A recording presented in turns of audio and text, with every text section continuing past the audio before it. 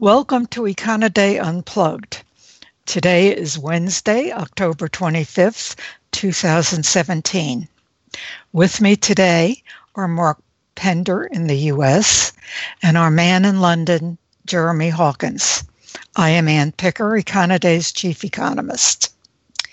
Jeremy, the ECB meets tomorrow, and there are questions about whether the quantitative easing will be eased. Is there any Brexit progress after the meeting with the EU over the weekend? And then, of course, there's Spain. You have a lot of stuff. Okay, yes, well, let's kick off in some ways with a more interesting one, which is the ECB. So Thursday then, widely regarded in the markets as being recalibration day, to use the ECB's preferred term. So essentially, as you say, it's really a case of what they're going to do with their quantitative easing programme going forwards, and in particular in 2018. I suppose we should really kick off with something which we do know, unless we're really going to be surprised, and that is that there won't be any change in key interest rates. The forward guidance, with which they've been running for a long while now, says that interest rates won't be changed until the QE programme itself has been completed. So, in other words, the benchmark refi rate is going to stay at zero, the other rate, the key deposit rate at minus 0.4%, and the marginal lending rate at 0.25%.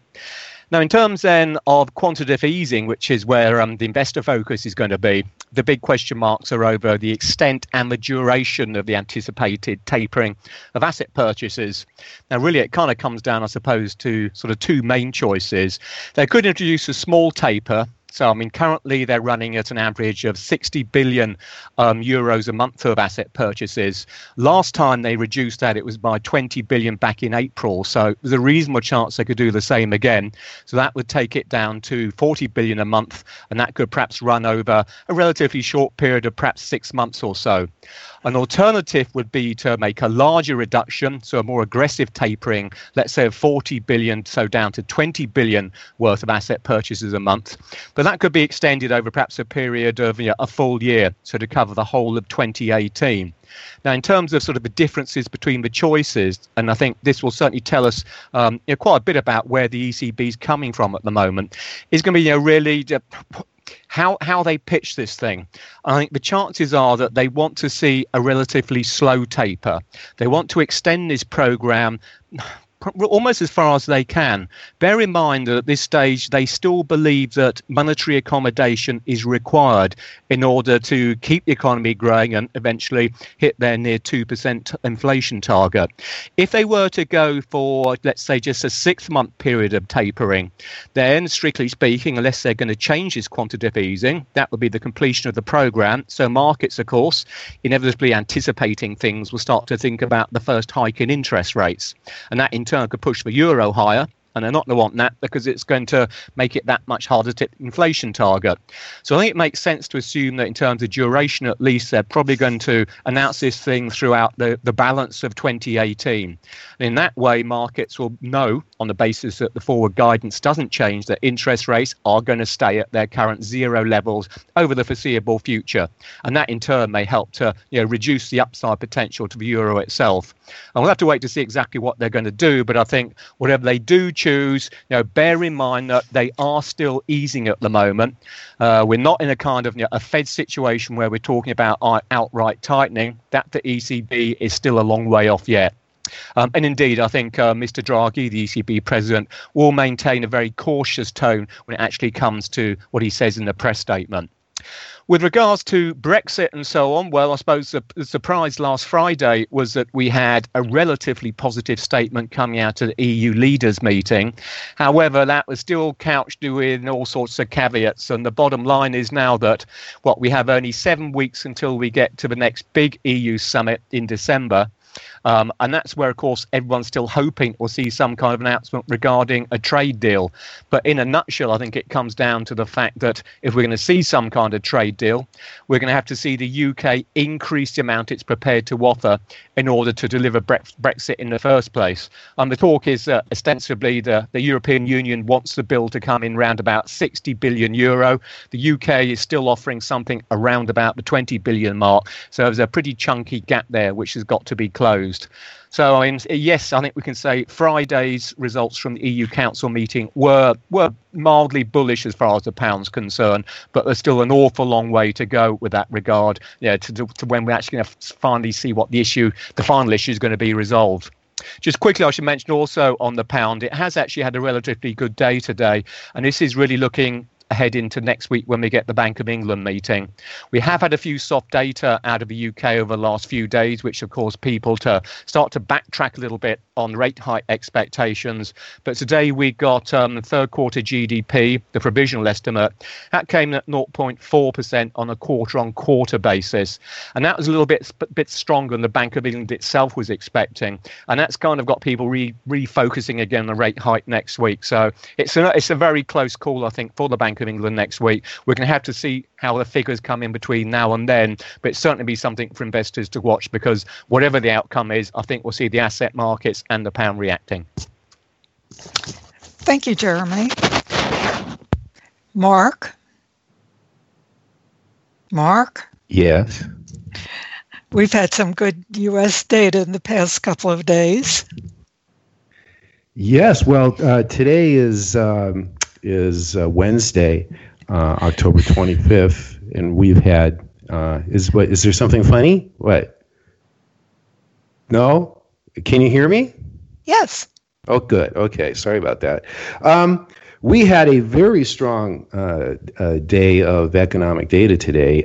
It's almost peculiar. It's durable goods really spiked up strongly. It includes 1.3% monthly gains for the core capital goods readings. That's 3 in a row. That points to rising business investment consistent with all the confidence in the business expectations reports. We've also had strong FHA price data, and we had a gigantic spike in new home sales, and that one is really a tough one to get a hold of.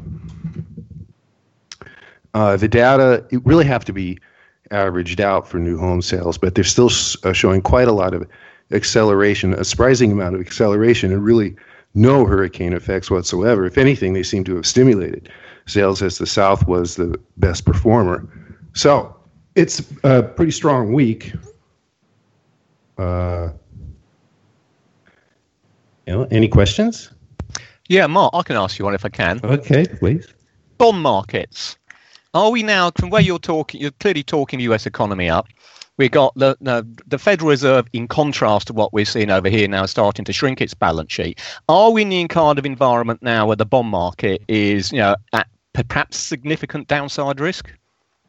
Well, that's a good question. It really depends on if the stock market keeps going higher. As long as the stock market keeps going higher, there is I think there will be the risk of a economic instability, which is keeping demand in the bond market right now. Interestingly enough, we are getting rates backing up a little bit, but not very substantially, given how strong the recent economic data have been. I think the equity markets here are so high right now. I think that they will become a topic. Asset prices at the coming FOMC at the month end, which is not usually a topic for them, but they are very tight right now. And how about Europe? What are the equity markets like there? Well, here again, on by and large equity markets, I'll strip the UK markets out of this because the Brexit issue makes things a bit different. But by and large, European equity markets are still doing very well. Partly it's got to be said, I think, on the coattails of what's happening your side of the pond. And also there's this ongoing belief that as far as interest rates are concerned over here, they're going to stay down for the foreseeable future. So there's no real risk in terms of having large interest rate exposure. So by and large, the sense here, I think, as you were saying, in many ways, a lot of these markets are probably somewhat overcooked, but there's still this sort of underlying belief that so long as the US continues to go up, we're going to follow suit. Well, also the rates here, even though they are back, they're relatively low and they've been backing up a little bit, but they're substantially higher than they are in Europe right now, which is an attraction for the bond market here. Guys, isn't there something on the table here that's not reflected in economic data, and that is the imminent appointment of a new Fed chair? That's possible. I think that the taxes are a bigger issue. We have two candidates coming up. I guess it's going to be either Jerome Powell, who's on the board, or John Taylor, who's an outsider, although he's very well known in his Taylor rule, which equates inflation with interest rates, has been is a standard tool in the Federal Reserve. He's a bit of an outsider, but they're both Republicans. And interestingly, I don't think they represent, even though they are Republicans, they don't represent a threat to the independence of the Fed, which was a question with the Trump administration. So I'm not sure that there will be a lot of ripples in the market. I think the tax, however, whether or not we get the Republican Senate or the Republican Congress, for that matter, to hammer out a corporate tax cut, is really a question for the markets. Now, if that fails, it would be interesting to see how the markets react. I mean, there may be no reaction. We can't really gauge, even though we've attributed so much of the recent equity market rally to the coming tax changes. How it behaves, whether or not they pass, is still unknown. Well, I guess we'll have to wait on the Fed announcement for the new chair. The president has said he would announce it prior to his trip to Asia, which is on Friday, November 3rd. The FOMC meeting is on the 1st.